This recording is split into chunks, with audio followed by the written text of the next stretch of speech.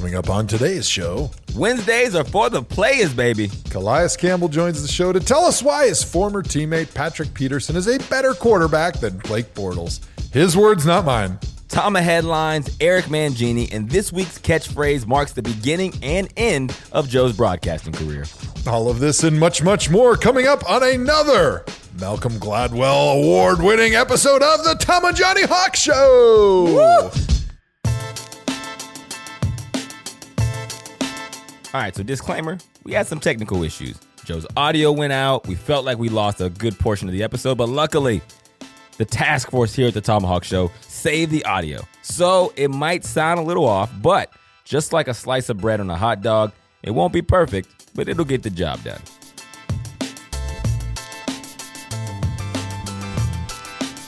Welcome to the ThomaHawk Show. I'm your humblest of co-hosts, Andrew Hawkins, joined as always by my main man, Joseph Hayden Thomas. Joe, how you doing today, brother? Doing great, man. It's a super busy week for me. I feel like it's game week. I feel like I'm back in the NFL.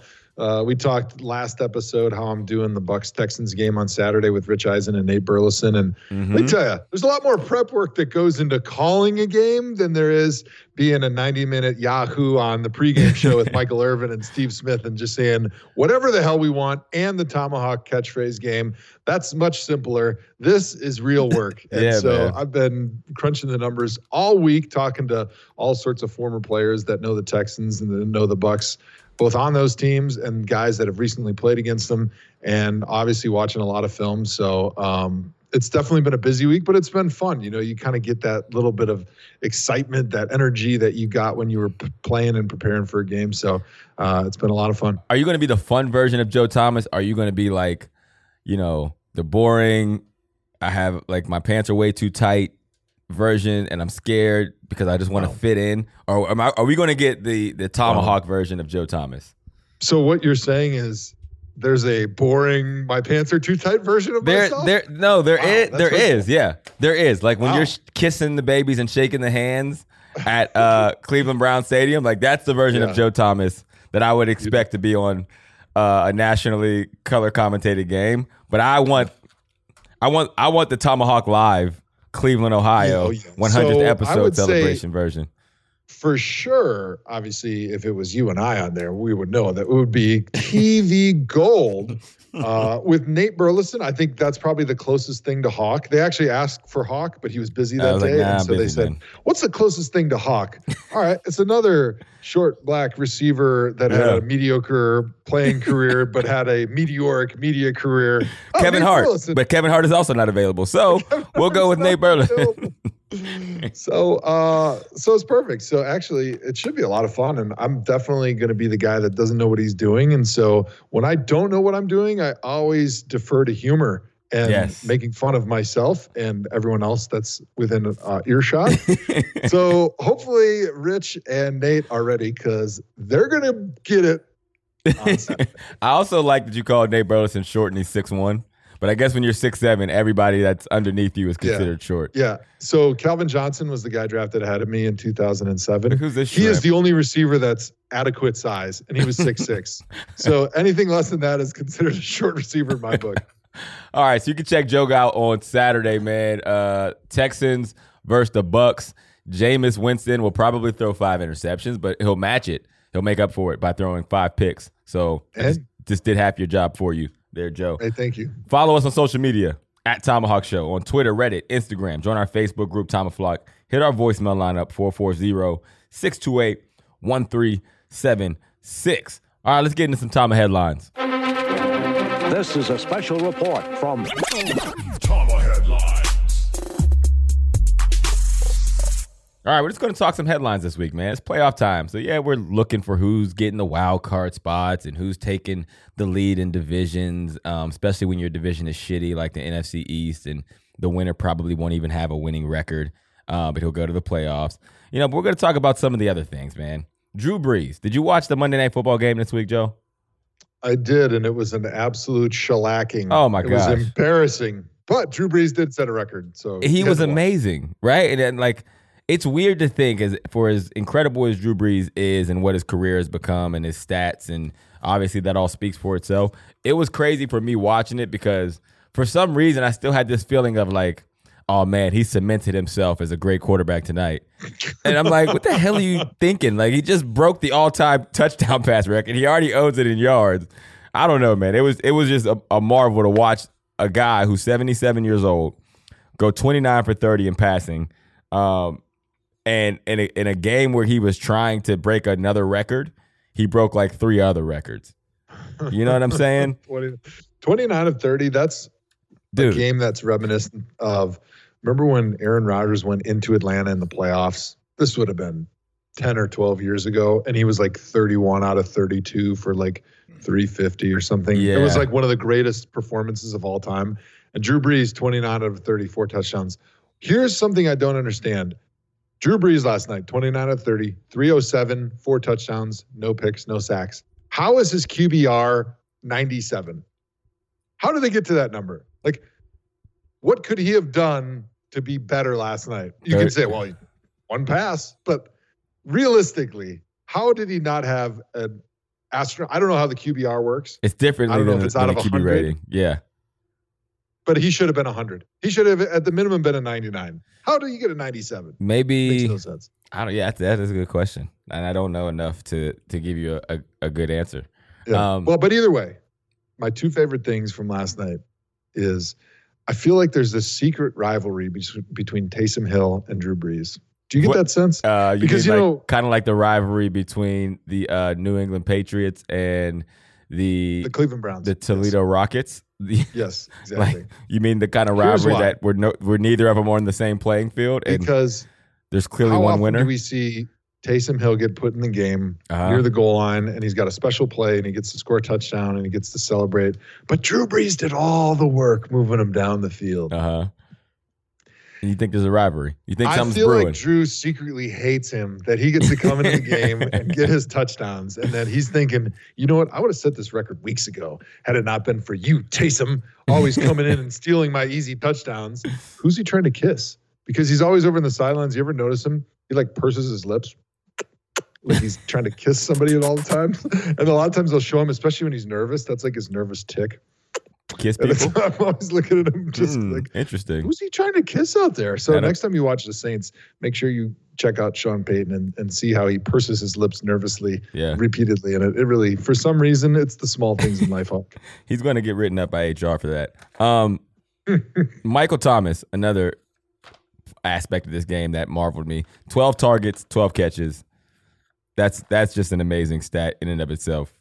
He's good. Yeah, he went 12 for 12. Very rare do receivers go 12 for 12. Like, because there's so many other factors for him to like be able to catch every ball that gets thrown his way. I went 5 for 5 one time in Atlanta, and I thought I was like, at a party. Every time they throw it to me, baby, it is money. And he doubled that +2. What makes Michael Thomas so good? I mean, he catches the football. Yeah. That's got to be number 1. What's number 2? Number 2, I don't know, man. He is special, and I don't want to say I downplayed the fact that how well he catches the football, because to be honest, he doesn't separate as good as some of the other top tier receivers, right? Like, he's not a super He was a duper second burner. round pick, so he didn't have all the qualities you're looking for as a receiver coming out. He's not like a super fast guy. He's not like super explosive out of his breaks. He doesn't separate, but obviously having Drew Brees helps. He catches everything. Yeah, he might set the all-time record for catches in a season this year. I think Marvin Harrison, has it. Right, Marvin has it. I think he's on pace to get it, though. But he's on pace to get it, so he's having tremendous career, tremendous season. And I'm just curious, as a receiver, what you think makes him so special. Well, I used to say it, and it does help. He has Drew Brees. They're like the rare combination of players that bode perfectly for each other, because Drew Brees is the most accurate quarterback probably in the history of the game, and Michael Thomas has an incredible catch radius, right? So if he's not separating, well, at least he wasn't as early in his career as some of those top tier guys like the Julios or the Antonio Browns, who made a living off of separation. When you have an accurate quarterback, you're going to benefit from that. But I changed that perspective seeing him play with Teddy Bridgewater, who's also accurate, but he's not Drew Brees. And still, you see Michael Thomas put the team on his back, man. And so I just think he's a crazy competitor. He wants to be the best. He wants to be known as the top receiver in the game. And he has that chip on his shoulder, so much so that I know people around him that are like, yo, it sucks being around him because of that chip, but it's what makes him so good. Like, all he cares about is being the best and dominating. Like, so in games where he's whooping the corner's ass in the fourth quarter, he's still telling the corner how bad he sucks. It's not like, oh, man, good game, and, you fought hard, and no, it's like, you're trash, and when I see you next game, I'm going to double it up. I'm going to tell them to throw me twice as much because you couldn't stop me 12 for 12, so imagine if they threw it to me 24 times. I'm going to embarrass you next. And then, like, that's why he gets into so many rifts and fights. So you're saying that desire is important to be a good football player? Yeah, man. Let me write that down. Write it down. There's a few players that I've played with over the years that could really use that note. Yeah, and some scouting departments. That actually might work for hiring head coaches, too. It was funny when Mangini was the head coach of the Browns. He made us memorize all these stupid phrases and stupid catchphrases and stuff. And I still remember it to this day because he used to make us stand up in front of our peers during team meetings and recite all this stuff like it was some type of weird cult. And I hated him for it. But now that I'm in media, and you do realize you just indirectly berated the ThomaHawk Catchphrase Game. Like, he would make us memorize all these stupid phrases and re-say them, and only idiots do that. But it was not like an astronaut eating a tomahawk. The stakes have never been higher. It was focus, finish, trust, communicate. Yes, sir. Every battle is won before it is ever fought, sir. Durability is more important than ability, sir. I mean, it was literally like entering into a cult. Like, he would be like, Andrew Hawkins, what's the quote on the scoreboard? And then you'd have to rattle off like some random quote. What's the quote in the training room? The one in the training room was, durability is more important than ability. Get the hell out of the training room, essentially. And it was all in certain like strategic positions. Backwards messaging. Yeah, it was very cultish, and he also sounds like Russell Wilson when you do his voice, and those are the same things that Russell says in Mic'd Up. I actually have a tremendous Eric Mangini impersonation where he sounds like the Penguin. You remember, because we talked about it before, how he sounds like he has a big chew in at all times, because he did. And he didn't talk very loudly, which is actually something I actually, now in hindsight, I learned a lot from Eric about life, about coaching, about the game of football. Like, he was extremely smart. And one thing that I learned from him is that the coaches that yell the most usually know the least. Mm-hmm. And when you talk quietly, you make people listen more intently. And that was actually something that was reinforced to me when the Navy SEALs came in and trained us. And one of the guys that I was having lunch with told me, he goes, yeah, I've been like a Navy SEAL trainer for like 7 years or something like that. And he's like, I never yelled at my guys because they knew that when I said something, they had to listen. And if they didn't do it, the punishment was really severe. And so I would just talk really quietly, because he found that when you yell, then the guys don't have to listen as closely and they don't have to focus as much on what you say. So Eric would stand up in front of the team meeting with 100 people in there, and he would talk very quietly. Hey, Andrew, what's the quote on the scoreboard? What's the 4 things that are written on the field?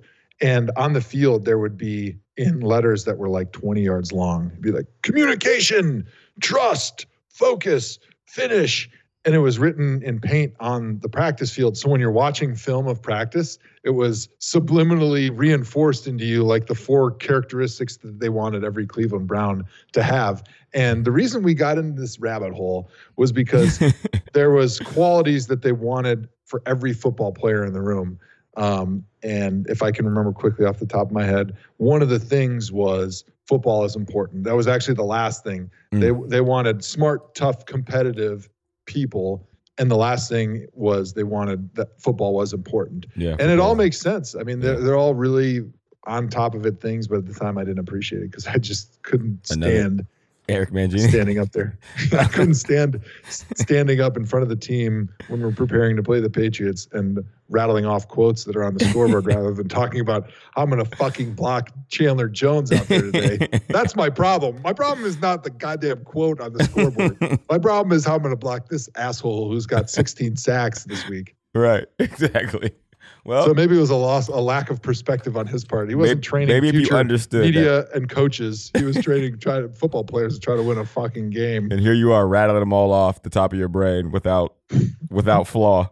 All right, so the Drew Brees, to put a bow on that, what quarterback do you think is going to break Drew Brees' record? And do you think Tom Brady catches him before he retires?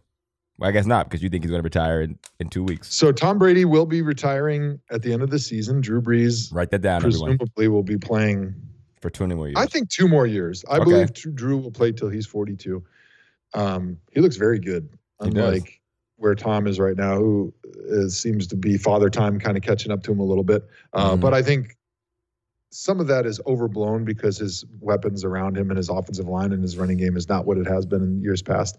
But although it's the same guys, with the exception of Gronk. But go ahead. They're missing both their offensive tackles, which has been critical. They're missing Gronk, who was their biggest weapon. He was the only guy in the middle of the field. They're missing any sort of deep threat. Not that Josh Gordon was really a deep threat for a long time, but they have no deep threat. They have nobody in the middle of the field where Gronk was. And so all the focus is on the underneath 5-yard routes that Edelman catches. And since they can't protect, they can't even throw the ball down the field because they don't have the same tackles that they had in years past. And their running game stinks because their offensive line has always relied on the fact that everyone was afraid of Brady throwing the football down the field, and they were going to give them the run game, but now they're not worried about Brady throwing it down the field, so they can focus their defense on the run game. Thank you very much. Okay. All right. Well, we can book all of that shit. What young so QB? Anyway, so Drew, back to Drew. No, Drew, we wrapped that up. Drew's the man. He's going to play 2 more years. What young QB is going to break his record now? That's exactly what I was going to get to. So because the game of football is changing before our very eyes, thanks to the young quarterbacks that are dual threat guys, the guys like Deshaun Watson who can run and pass, the guys like Lamar Jackson who are more even run first. And the way that we're seeing the ability to have a dual threat quarterback that can run pass, do the run pass option, do the zone read, and be such a dynamic threat with the football in their hands running, I don't think you're going to see guys like Drew Brees and Tom Brady anymore in the NFL. You're just not. You're going to only see quarterbacks that are athletes. So running is going to be much more balanced into the offense than the New Orleans offense, which we see, which is primarily a passing offense. And so I just don't think that we're going to see the meteoric passing numbers anymore after this generation of old and immobile quarterbacks goes off to pasture. Yeah. It's like Dutch Clark. It's back to the good old days. Back to like the 1930s when quarterbacks couldn't throw it past 10 yards, but they can also run the football. Yeah. All right. So you don't think their records are going to be broken, even though Patrick Mahomes is probably the best young arm talent we've ever seen in the league. Yeah. I just think because even Patrick, he's a very mobile quarterback. And because as a mobile quarterback, it means you do take some more hits. I just don't think the longevity of their careers is going to be like we see with Drew and Tom. And the fact that he is a little bit mobile, he is going to focus a little bit more on running, maybe until he gets a little bit older. But what we're seeing right now is just still incredible. And I think because we've been in this era of passing, we've kind of taken it for granted how sharp and incredible and dynamic these offenses are, and their ability to throw the football all over the field was incomprehensible even 10 or 15 years ago. When you look at, as I was getting ready for the Bucs game, Jameis Winston, I think, just passed 4,000 yards passing on the season, and he's done it like every year. But if you go back like 10 or 15 years, there was maybe 1 or 2 guys in the league that would have 4,000 yards passing. And if they had that, they were MVPs of the league. And so this era we're in right now is just so incredible when it comes to the passing game. All right. I won't argue it. Today's show is sponsored by The Athletic, a subscription-based sports news site for real fans. Through in-depth coverage from local writers on every team, plus national writers you already know like Jay Glazer, Mike Sando, and Mike Lombardi. The Athletic is setting a new standard for sports news. There are no ads, pop-ups, or clickbait. Just great sports writing that tells the story behind the story. Get exclusive player profiles, deep dives on analytics, team power rankings, and fantasy sports insights that you won't find anywhere else. We know you can get a lot of sports content for free, but The Athletic is worth the money. Each subscriber gets a personalized feed of stories, live writer Q&As, podcasts, and more. Just download the Athletic app, pick your favorite teams, and The Athletic will bring you all the latest storylines and the players that matter to you. Let's face it, you're probably already spending a ton of money on other people for the holidays. So why not get something for yourself? Ready to get started? Well, get 40% off a yearly subscription to The Athletic if you go to theathletic.com/tomahawk. Theathletic.com/tomahawk. All right, next up, we got our guy, Josh Gordon, man. He got suspended indefinitely for violating the NFL drug policy.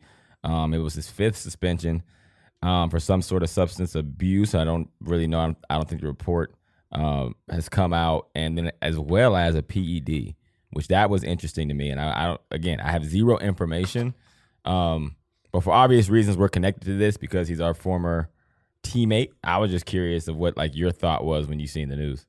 Well, my first thought was he probably was taking Adderall in season, which Right. they consider a PED. PED in season. Right, which is a party drug for a lot of people. You know, they call it poor man's cocaine because it's it's a stimulant that's just like all your other stimulants that are in the street drug categories. And during the season, when the NFL tests for that,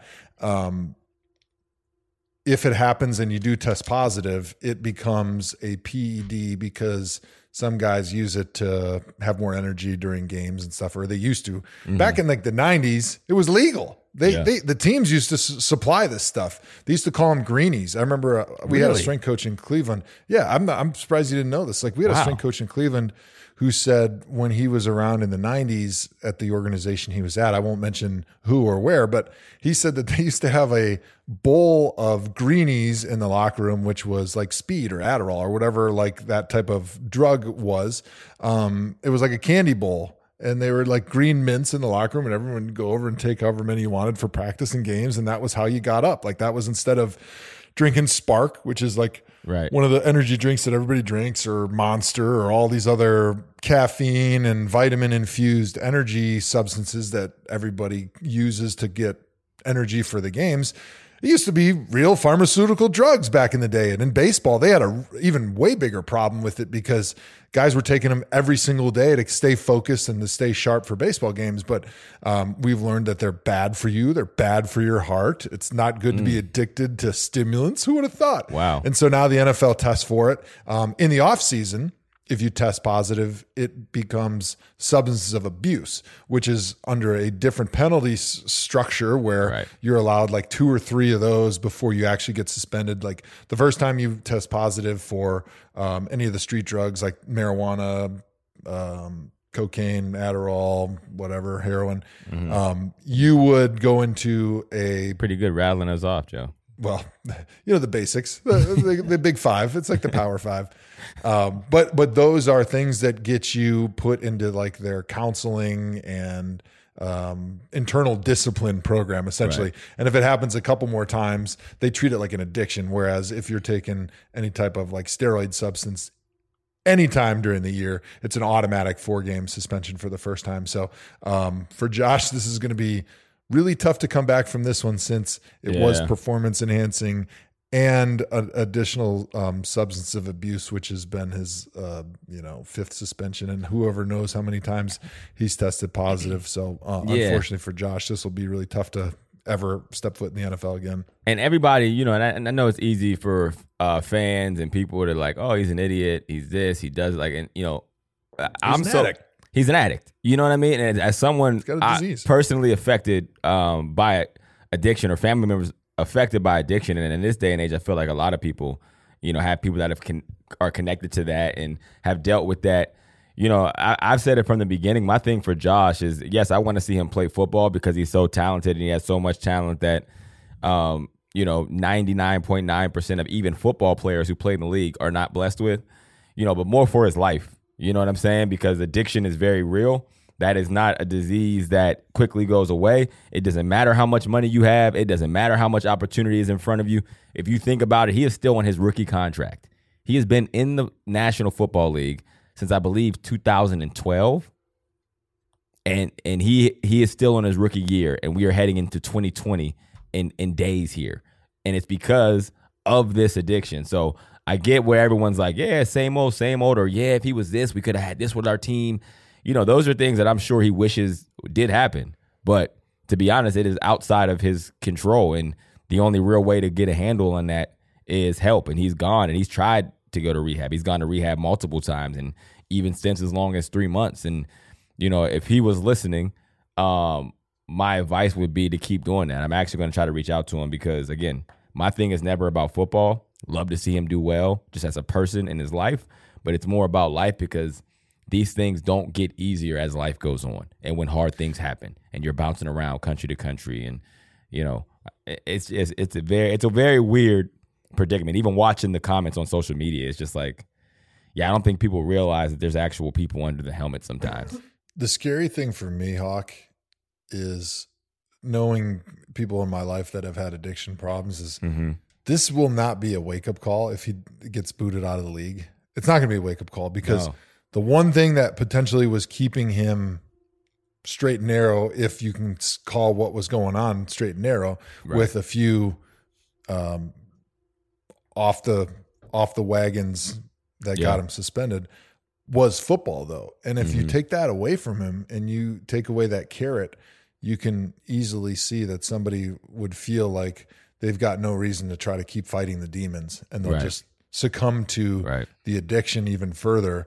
And as we know, there's not a lot of happy endings when you have addiction. And significant lifetime addiction problems like Josh has had, and he's talked about since he was even before high school. And so you do pray and hope that some person somewhere can help get into his life and be by his side if he's ever not able to play back in the NFL and be a person that he can lean on. Yeah. Yeah. And it's even weird now thinking about, Josh has missed a lot of time in football, and he's admitted to doing, a lot of different substances across that Power 5 spectrum that you named.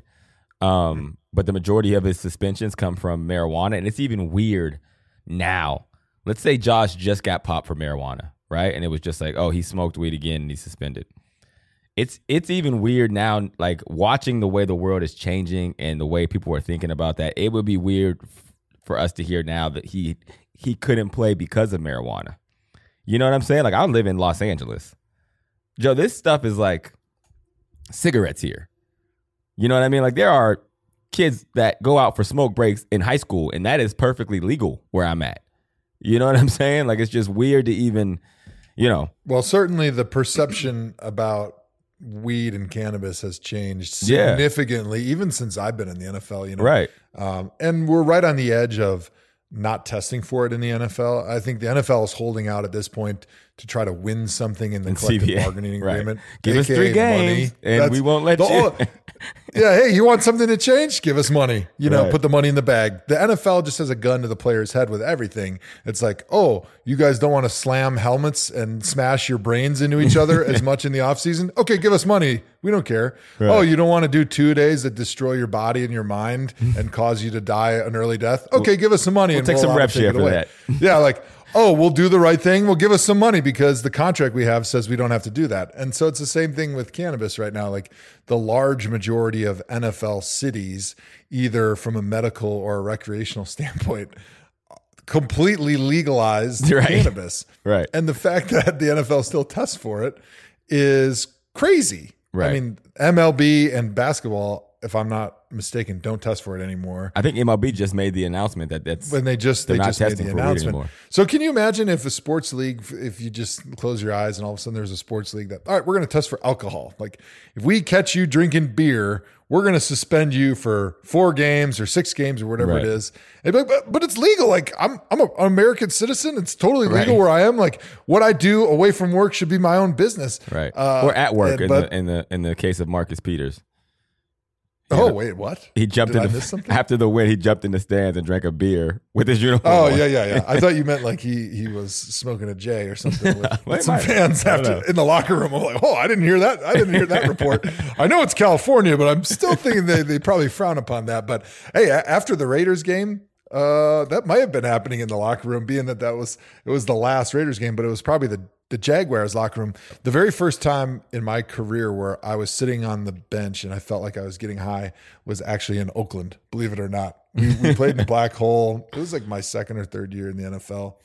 And I was sitting on the bench and all of a sudden I'm like, man, that's strong. And I turn around and it was the dude that was literally in the first row and he had a joint in his mouth. And there was, you know how they have police officers that line the field on both sides? There's a police officer 5 feet away from him, staring up into the crowd, and nothing was going on. And I was like, man, this really is a unique experience playing in the Black Hole. Hey, man, it's all good in the Black Hole. All right, so yeah, I mean, not to get away from the point. So Josh Gordon, again, we're praying for him.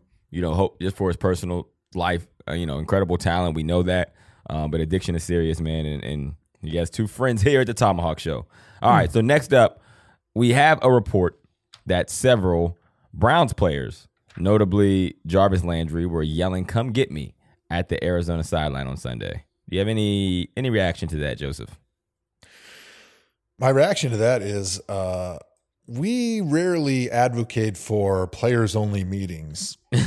As a matter of fact, it's a great way to fracture the team and have giant fights in the locker room and make sure everybody else gives up on the season. But this might be the rare instance where I would encourage the leaders in the Browns locker room to come together and have a little players-only meeting, if for no other reason to just say, hey, guys, there's 2 games left in the season.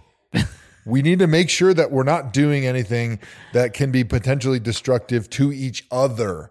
Right. Because when reports like this get out there, now everybody in that locker room have to answer questions for those guys because of what they said.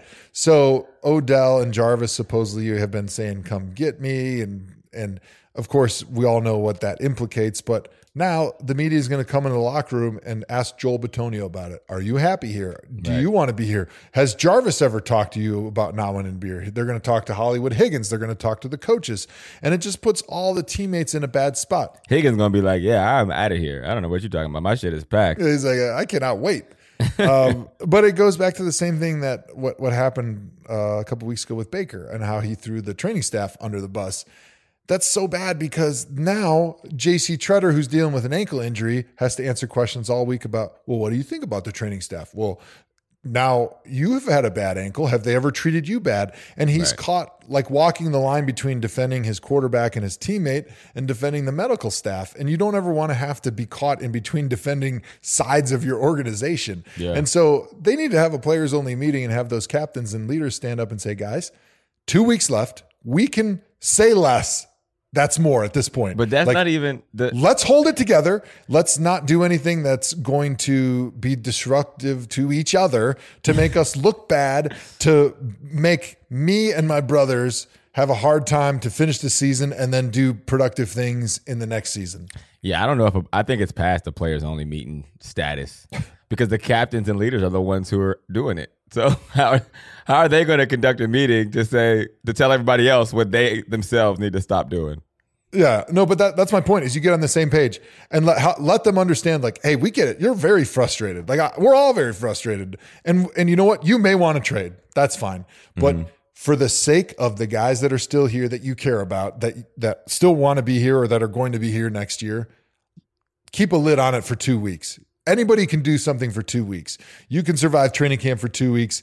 You can stop yelling, come get me to the Arizona or the other team's sideline or to the media or whatever for 2 weeks. And then you know what? After the season's over, go do ESPN The Magazine interview. Go on the ThomaHawk Show and tell everybody how much you hated it and how everybody stinks. Who cares at that point? But while we're here for these last 2 weeks and we're required to be in the locker room and go to practice and answer to the media for things that you say, please, let's not be destructive. Let's not say things that are incriminating against our coaches, our organization, or our teammates so that we can walk out of this building in 2 weeks and not have a sour taste in our mouth about how we finish the season, especially if Jarvis or Odell or whoever is going to be somewhere else next year. They don't want to have people that are in that locker room that are their friends think about their time in Cleveland negatively. Right. Like you and I, we had a lot of freaking losing, but you know what? I think very positively of our time together because for the most part, everybody acted professionally. We respected each other. We treated each other well. And the losing actually brought us together and made us fight harder for each other. Yeah. So let's get together and say, let's fight harder for each other. Whether you like the coaches or whoever, it doesn't matter anymore. Let's finish this strong for each other in this locker room. Then you know what? Couldn't have said it better. Probably not going to happen. But if it did, it'd be great. No way in hell that shit happens. But it was eloquent the way you said it. It was poignant. And I commend you, Joe Thomas. All right, next thing, we got Spygate 2.0. The Patriots were caught illegally taping the Bengals sideline. Why? The hell if I know, Joe, because I don't think you need to tape Bengals signals at this point in time. You actually probably hurt yourself by trying to figure out what they're doing because they don't know what they're doing. Anyway, we talked about it on Sunday. What kind of punishments do you think is going to come down on the Patriots, if any? And how do you think this whole scandal ends? I think that Bill Belichick needs to be suspended 4 games. I think there needs to be a very, very significant fine, $5 million to the organization. And I believe that you need to take away a draft pick. What kind? What round? What status of draft pick? I believe a second and a third round draft pick would be fair. Second or third round? Because you said second and third round. So that's 2 draft picks. After saying all that, one piece of information that I want to know is that how long has this docu-series on Do Your Job been going on? Because if this was the first time that they were actually filming, it's easy for me to defend them and say, you know what? Nothing nefarious was happening, because there's no way that they would go the whole season and then all of a sudden decide, you know what? We really need to steal the Bengals signals in order for us to have an advantage. But if this has been a docu-series that's been going on the whole season, or maybe multiple seasons, then I think it's clearly that they've been caught red-handed. So I guess I would like to maybe back up my comments about the suspension and the significant punishment until we find out how long this series has been recorded. And if it's only 1 game, then you say, all right, it was a problem. We still have to punish you because of what you did. Even though you may not have known it was a violation at the time, you still broke the rules. It's like, hey, I didn't know that I stole money from the bank, but I did. And I'm sorry, and I have to pay the punishment. But if they did it intentionally, and if it's been going on for weeks, then 4 games is not even close to enough for Belichick. He should just be banned for life, because this is the second time they've done it. Yeah. Well, they do. It looks like we pulled up on a series here. It's called the Do Your Job video series, and they kind of profile different staff members. So they have the training staff on there. They have coaches on there. They have kind of everybody just showing, like, you know, they have the video department has it, obviously.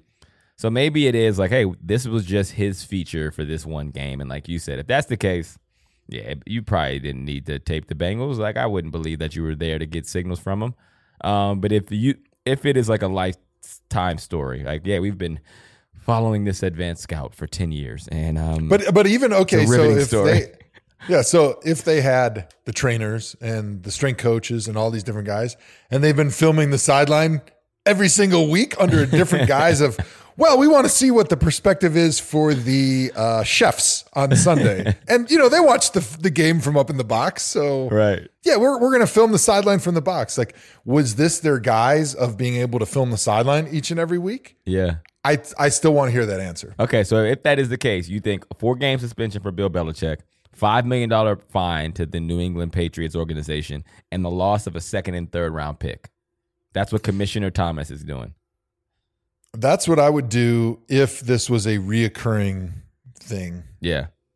I would say I would force them to do, you remember the show Wife Swap? Where you swap wives? One of the greats. The punishment is quarterback swap. So just like they forced like one of the worst teams in the NFL to do Hard Knocks, they forced them to swap quarterbacks with one of the whoever has the worst record in the NFL, and that's your punishment for a whole season. So you go a whole season with Ryan Finley or you know, Daniel Jones or Jameis Winston. Who else? Ryan Fitzpatrick. You have to do a quarterback swap with Ryan Fitzpatrick. The Dolphins get Tom Brady for next season. You get Ryan Fitzpatrick, and that's your punishment. The problem is Tom Brady's retiring, so they might want Ryan Fitzpatrick next year. Oh, man. I guess you're right. All right, let me think through this a little bit longer, and we'll pick it back up in the next episode. All right, that does it for Tama Headlines. I think it's time we get our player on here, man, because, you know, Wednesdays are for the players, and we got one of the best players in the NFL and Calais Campbell. Wednesdays are for the players. Travis Kelce. This entire time I thought it was ThomaHawk. ThomaHawk. Kareem Jackson. Yeah. Do you believe in ghosts? Do I believe in ghosts? Yeah. Ooh. Here we go. Saquon. 1, 2, 3, 4. I declare thumb war. Do you think, Marv? Let's get it. The ThomaHawk Show. Now we've got a special guest joining us on the ThomaHawk Show. We got the greatest defensive lineman in NFL history, certainly the greatest defensive lineman I've ever tried to block in my career, Calais Campbell. How you doing, my friend? I'm doing pretty good.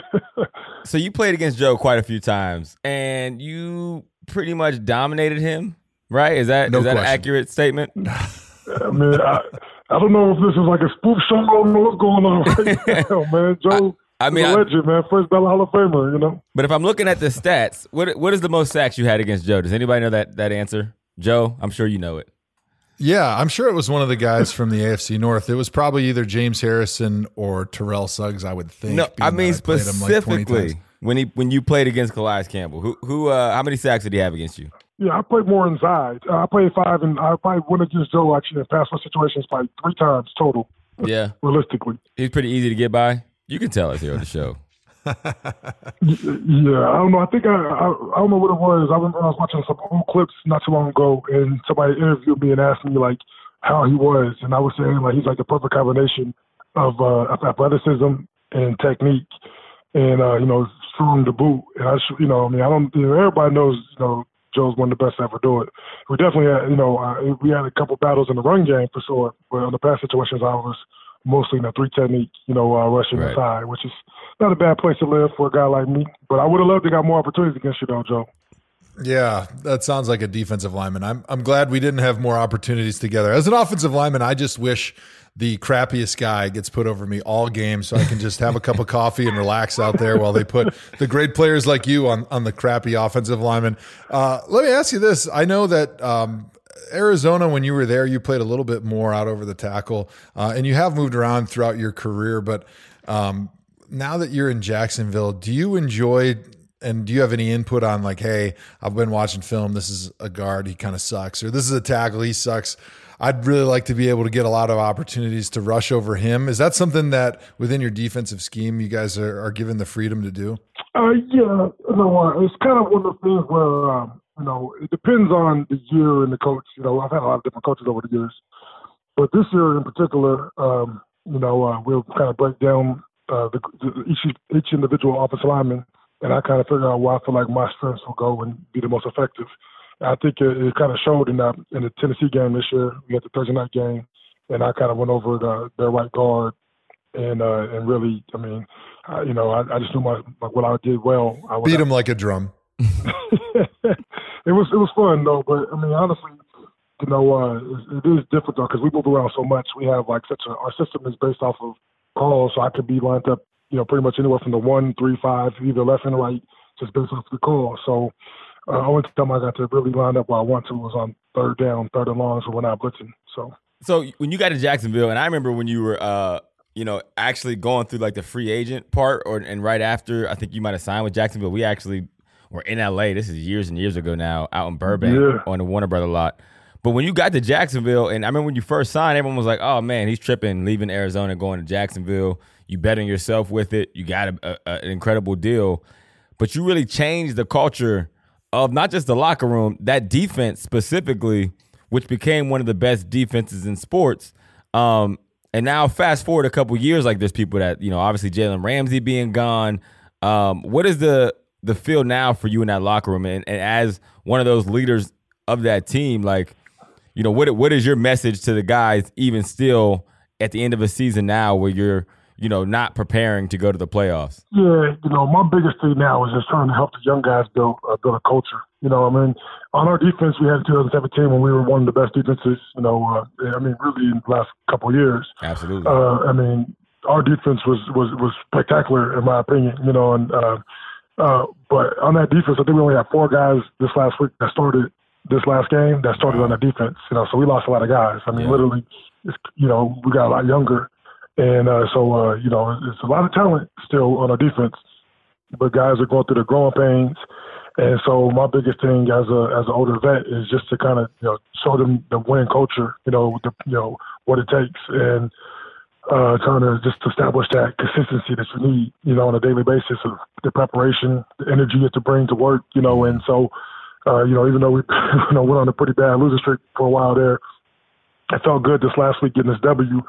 Especially in a hostile environment. We were going in the last game in the black hole, and that was pretty exciting, game. But you could see the energy in practice. The guys were starting to kind of believe, young guys trying to build their confidence, And, we played pretty good, and so hopefully we can keep that going, finish this year strong, win these last two, and build on that going forward. And we'll get some guys back next year that are healthy because we lost some guys to injury too. So it's going to be interesting, but my biggest thing is trying to teach these guys, like, just, hey, no matter what, build a culture that you can win with. There's a lot of core guys that are going to be part of the Jacksonville Jaguars for a long time to come. And I'm trying to just establish in them that culture that you need to create a winning environment. One of those young guys that you've been taking under your wing is first-round pick out of Florida, Taven Bryan. What have you seen out of him this year, and what kind of an NFL career do you think he'll have? Yeah, he's grown a lot. He's one of those guys that's so freakishly athletic and gifted, but he's never had to be like a technician before. He's just beat people off of pure athleticism, and so – just working with him on developing a move, developing a plan, really just you have to kind of get him out of his own way because he's so gifted that it kind of made him, like, relax, just nonchalant, and he can still play well, even in the NFL. He's putting, just bull rushing guards on top of quarterbacks, and he can, flip his hips and turn the corner when he wants to. But my mind, just with me, my biggest goal is to try to just get him to understand, to develop a game plan. Just have get in the week with watching tape and figuring out what you can do to beat the guy in front of you, and then actually work it throughout the week and then try to bring it to the game, But when you're young, you have to just establish the basic how to watch tape, So we work a lot though, and you can see, he's been growing fast. He's not going to be a guy who gets a lot of flashy numbers, but he's going to wreak a lot of havoc in backfields consistently. And as he continues to get better, he'll start putting up those numbers. But he's kind of a Justice Smith kind of guy, just freakishly strong, super athletic, and guys around him are going to make all the plays by him, the way he puts pressure. You mentioned that you guys got off the schneid with a big victory in Oakland, the last home game for the Oakland Raiders. What was the atmosphere like in the Black Hole for their last game in Oakland Coliseum? I got to imagine that things were pretty crazy, especially the way that things finished. Yeah, I would say that was probably one of the most exciting games I've been a part of. Really? Just with the energy in the crowd. It was kind of like a playoff atmosphere with the energy in the crowd. Just knowing that, I knew there was going to be a lot of emotion with the fans knowing it's the last game. Mm-hmm. But just given the way the season's been going, I wasn't sure how intense they would be into it, but I was, pleasantly surprised. The fans were intense. The energy was going the whole time. There's a lot of trash talking, which, when you play the Black Hole, there's always some trash talking. But, and then the way the game ended, it was definitely exciting. So it was a nail biter the whole time. It was definitely fun to be a part of. I always loved playing in the Black Hole because the crowd was just so unique and so rabid. There was some crazy stuff we'd see with the guys that had like the spiky shoulder pads, and when we'd warm up in the corner of the end zone, they'd throw stuff at us, and they would be just barking all sorts of terrible things. They would try to shank our coaches as we ran into the locker room. Yeah, it was awesome. Did you see anything? Did you see anything crazy from last weekend out of that Black Hole? Oh yeah, pretty much everything you just said was definitely still part of it. We definitely had stuff thrown on the field. They're talking trash. I think we had good security, so nobody got shanked, but they made sure nobody rushed the field. A lot of middle fingers, though. A lot of middle fingers. I love that. Hey, so we hear so much about Minshew, right? And there's like all these times where quarterbacks come, and like I remember with Kyle Allen early in the season, there was a lot of conversation around him, and they have their moments. And Minshew mania kind of took over the whole globe, right? So you're in that locker room. Is Minshew the real deal? He's a big personality, man. He's got a swagger to him that you can't help but appreciate. He's one of those guys when you walk into the room, he just commands attention. First of all, his style. He dresses very uniquely. Okay. But he makes it look so cool. Right. And he has the mean mustache and just the big personality, just super confident, whole lot of swagger, man. He's a guy you see him out there and the way he works and the way he prepares, you like the way he works as a football player, but then you just kind of see like he does some stuff that's unorthodox that you shouldn't do, but he makes it look good, and so you can't help but to respect it. All right, so I got a question. So terrorists come and kidnap you, and they're holding you hostage, and they have a shank. He's an Oakland Raiders fan. He has a shank to your neck, and he said if you get one quarterback that gets to throw the football. The game the quarterbacks play where they throw the football into a bin on the field, or even like do the crossbar play. And you have either Blake Bortles, Nick Foles, or Minshew Mania. You get to pick one to throw the football to save your life from the Raiders fan who's a terrorist who has a shank to your throat. Which quarterback are you picking? I I can't add in nobody else because I mean nothing wrong with them. But I'm saying my man Patrick Peterson, when I was in Arizona, used to go to do the quarterback drills every week and do the same quarterback drill every week in Arizona. And my man Patrick Peterson, the All-Pro DB, I think he's been 7, 8 All-Pro or whatever his numbers are. He's a ridiculous stud. Right. But as a quarterback, though, my man puts that ball in the money all the time. So if I had to pick one person to save my life, I'll pick Patrick Peterson. Okay, using a phone in. All right. Well, you can't do that. You got to pick one of the three. All right. This is my game. Calais, you pick one of the three quarterbacks. Who is saving your life? I watched it this year more often than not. I didn't really watch it the years past, so I don't know how accurate Blake was in that game. But I know that Foles and Mr. trade a lot. They both, put it in the bucket. They both have good accuracy in that, so I really couldn't be wrong. Okay. All right. So Blake's eliminated. Now you're down to 2. Foles or Minshew? Who's saving your life, man? you think Raiders fans are this patient? Good at it. I put my faith in both of them. All right, you're dead. You just got shanked in front of everybody, Calais. You're dead. All right, it's just that's what happened. You felt the game. Jared, your brother is somewhere like, nah, man, that's my brother. You got some funny brothers, man. Who is the funniest person in your family? Who's funnier, you or Jared? My mom. My mom is the funniest person in my family by far. That's where the comedy comes from. Oh yeah, my mom is hilarious. Okay, Mama Campbell is the funny one. You do a lot of stuff Jared in the media. actually says he should get her on stage. Really? Yeah, Jared says he should get her on stage. He's trying to get her to do a TV show too. I'm like, I don't know about what my mom, out there in the public like that though. We'll I see. feel you, man. I feel you. Unless it's a chunky soup commercial or something. All right. So simple. You do media as well. You host a show. I've seen so many things. You create shows, pilots. You host them. Like super multi-talented. Do you see yourself going heavy into media when you're done in 20 years? 20 years. It's going to be a few years. Definitely not anytime soon. But, I want to get in the media world. I don't know. There's a lot of different opportunities and things I want to do and see what I'm good at. But, for sure. No doubt, man. Hopefully, maybe we could do something together. Hey, now you're talking my language, man. Yeah, hang on a second, guys. I'm still here. What Hawk is trying to say is, should he kill you now so that you don't take his job at the NFL Network in the media world when you retire? Let me know, because I'm actually let me live, man. All right. I still got a couple good years of football left in me. Okay, good. So you're still gonna be on the field. All right. So we play a catchphrase game every week on the ThomaHawk Show, right? So what the catchphrase game is, our fans pick a phrase, they vote on a phrase that me and Joe have to do in our broadcast for the week, right? We're both at NFL Network, so we do shows all week. Joe does it on like the Thursday Night Football studio show, and I'll do it during the week on Total Access or something. Since you are a player, but you're also a quasi-media member because you are going to be a media superstar, do you want to get involved in the catchphrase game? All you have to do is use the saying, whatever the catchphrase is, in one of your interviews. Can we get a commitment from you? This will be our first player participant in the catchphrase game. So I got it. I'm getting interviewed later this week. I got to throw the catchphrase in there. You got to throw the catchphrase game in. You got to throw the catchphrase in there. Very simple it's game. A pass or fail game. All right. Just like the Super Troopers. Yes, exactly. Exactly. So what do we have? We haven't picked the catchphrase yet. We're doing it later in the show. But I will tell you right now, the leading candidate for the catchphrase game is don't sweat the petty stuff and don't pet the sweaty stuff. So what's going to happen is we were going to make the determination. We're going to get the final tally by the end of this show. We are going to send it to you via social media, and we are going to be on the lookout for you dropping the ThomaHawk catchphrase game this week. All right, let's make it happen, man. I'm down. All right, my God, man. Best of luck the rest of the season. Man, Calais Campbell, appreciate you joining us, baby. Thanks a lot, Calais. I appreciate you guys having me. Take it easy.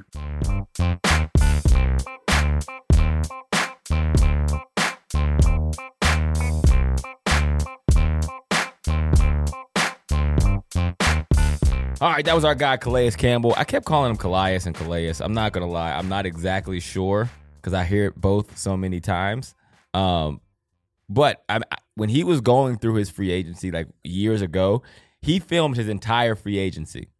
Like, so talking to, the Arizona Cardinals, talking to new teams, what teams he was going to. And this is before anybody kind of did that. I want to say J.J. Redick might have did it maybe after him.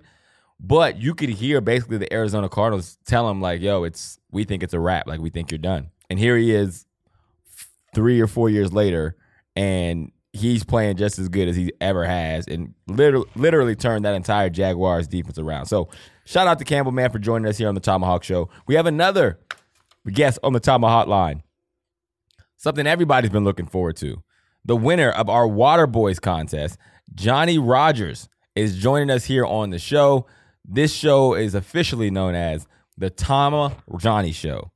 Thoma Rogers Show or ThomaJohnny Show? I feel like Johnny Manziel would have something to say about that. Because I feel like we had an episode where it was basically the ThomaJohnny Show. But that doesn't matter. Let's give him a call.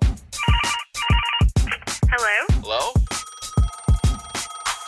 Hello? Hello. You've reached the Tomahawk Line. Johnny, what's up, man? Welcome to the ThomaHawk Show. This is Andrew Hawkins, joined by my co-host, humblest of all of the co-hosts, Joe Thomas. How you doing today? Hey, Joe Hawk, I'm doing great. Yeah, man. You Beautiful. know what? You won the Waterboy contest, and we couldn't be more excited to get you on here to join as a third co-host of the ThomaHawk Show. So tell us a little bit about yourself, Johnny. Lifelong Browns fan. I now live in Virginia. Work for a power utility. Watch the Browns every weekend. Lived in Pittsburgh for a couple of years. That was rough. Literally the hardest place to wear your colors. So we got to ask, being the ThomaHawk Show, being that you're a Browns fan, and, you know, we're Browns fans too, what's been your perspective on the Browns season in 2019? And about sums it up. That's it. Disappointing. A little bit unsurprising. There was a lot of volatility coming into this season. We weren't sure how things were going to play out. And sadly, it seems like a lot of it's played out in the worst possible way. So what if they said, listen, Johnny, we heard you on the ThomaJohnnyHawk Show and you were magnificent. And we, the Cleveland Browns, we want you to be the president of operations. And it's up to you to fix this organization. What are the first three moves you make, Johnny? Wow, they are really scraping the bottom of the barrel, aren't they? That's what we're known for. Yeah, I think at this point, there's got to be a change in the coaching staff. I don't know if it's Freddie, if it's the offensive coordinator. Something looks wrong with Baker. And it's everything. It's from, like, the game Sunday, what I noticed was Baker would make a perfect throw, wide receiver would drop it. Wide receiver would be wide open, and Baker overthrows the wide receiver. And it's frustrating to see that. And it seems like he's regressed in a way that I did not expect this year. So how do you fix it? So first off, you're going to have to get Baker help. I think it's either a new quarterback. Get Baker help from who? Receiver? I think he's got two of the most talented wide receivers in the league right now. So what is it, running back? That means no, he's got the best running back in the league too. So where's the help coming from, Johnny? Where are we getting him the help at, man? I'm your assistant GM if you haven't noticed. I asked a tough question. I can tell. You are. It's got to be. I mean, he needs more help out of the O-line. They've been doing a really good job, it seems to me, in the run plays. Pass protection just hasn't been there. And I think it's coaching and technique. Okay. It's trust. It seems like they're not all on the same page. And again, a lot of that comes back to coaching. And I don't want to be one of the guys calling for Freddie's head, because I hate doing that after a year. Right. But things just haven't seemed right this year. All right, since you're trying to fire everybody's coach right now, let's talk about firing podcast hosts. Since there's only room for two podcast hosts, of course, you can't have the three of us, so somebody's got a gun to your head. Are you going to fire Hawk, or are you going to fire me and put yourself in our shoes? Are you really going to put me on the spot like that? Wow. Yes. Absolutely. Hard-hitting question. Am I allowed to choose myself? Yes, that's fine. That's perfectly okay with us. Well, I agree with Hawk when he said a month ago, I just hate the sound of my own voice. So if I had to listen to my own podcast, I'd go nuts. You go nuts. So you're going to off yourself just to keep the ThomaHawk Show intact. He fits in well in the ThomaHawk Show. He's got a little imposter syndrome going on as well. We appreciate that. And the big media stars like Johnny Rogers. Absolutely. And then the detail Joe didn't give you, it was actually me with the gun to your head. So if you would have said me, it would have cost you anyway. And there still would have been only two of us. All right. So be honest with us. I knew there was a trick there. Be honest with us. How much money did you give to the Waterboys donation? No judgment zone. It was the, what was it, 1673? 1673. Or did I just keep? So $16,730,000. That was a very generous donation. Thank you so much. Yeah, we appreciate that, man. How else was I going to manage on Waterboys the ThomaHawk appreciates Show? that. Exactly. Well, we were obviously going to go to the highest bidder. We seen the 16 M's come through, and we're like, wow, we got to get this guy on, but not for more than 10 minutes. Let's not be ridiculous. So we brought you on here. Here we are. Yeah, here we are. We couldn't be more excited. Do you have any questions for us, Johnny? Oh, Jesus. I did, and I did not bring them up with me. What is it, honestly, surprisingly, what is it like running a podcast? What does it here that surprised you? Because I've heard you guys in enough interviews to know from the football side, but it's now the media side. What is it that has surprised you the most? Now that you are exalted members of the media. I would say the most surprising thing for me is the number of people that have to work behind the scenes to record a phone call between me and Hawk. Because basically what this is me and Hawk calling each other on Sunday and Tuesday afternoon and talking. And there's like 735 people that work behind the scenes putting this all together to try to make us sound and look good on Sundays. Right. And even with that huge team of people, we sometimes sound like idiots. Manage to F it up. And so that's surprising to me. It's sometimes we surprise each other with how terrible we truly are. My biggest surprise was how much people, like big names in the media and as well as coaches and players, give a damn about what we say, because it's just us. We just say whatever to each other because we're friends.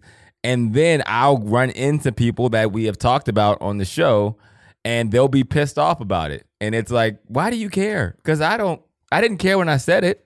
Or you could talk about me and I wouldn't care. So that part was a little surprising to me, Johnny. That makes sense. Now, what I like listening to you guys is it's fun getting players' perspective on all of this. That's one of the things I most appreciate about you guys is seeing something. That's why Rome was one of my favorite broadcasters. Is you get this guy who's just recently in the game. Right. I can get a better feel of what's going on. Because I didn't play football. I was a band nerd. Right. I love that. Tell me this, band nerd. What was your favorite part of the ThomaHawk Show? It's got to be the catchphrase game. That is the greatest inside joke in right now. You know what, Johnny? You deserve a round of applause, and you got it, because that is also our favorite part of, like, not even kidding. In the 3 seasons, 2 years that we've done this show, the ThomaHawk catchphrase game has by far been our favorite part of it. So we love that you love it, and we love that the ThomaFlock also enjoys us making buffoons of ourselves on national television. It's also just funny watching your co-host just die laughing every time. Right. Ruining sports media for everybody. That's our favorite part of the entire podcast. You call it ruining. I call it enhancing. There it is. I love it. This is a podcast, a media enhancing podcast. This episode will forever be known as the ThomaJohnnyHawk Show. And we appreciate you for your donation to the Waterboys contest. We appreciate you for listening. And we wouldn't be able to have this without you, Johnny. So we appreciate you joining on. And Joe Hawk yourself, buddy. Hey, thanks, Joe. Hawk, you guys, Joe Hawk yourself as well. We will. Currently. All right, thanks, guys. Take care, boss. Thanks, man. You too, brother.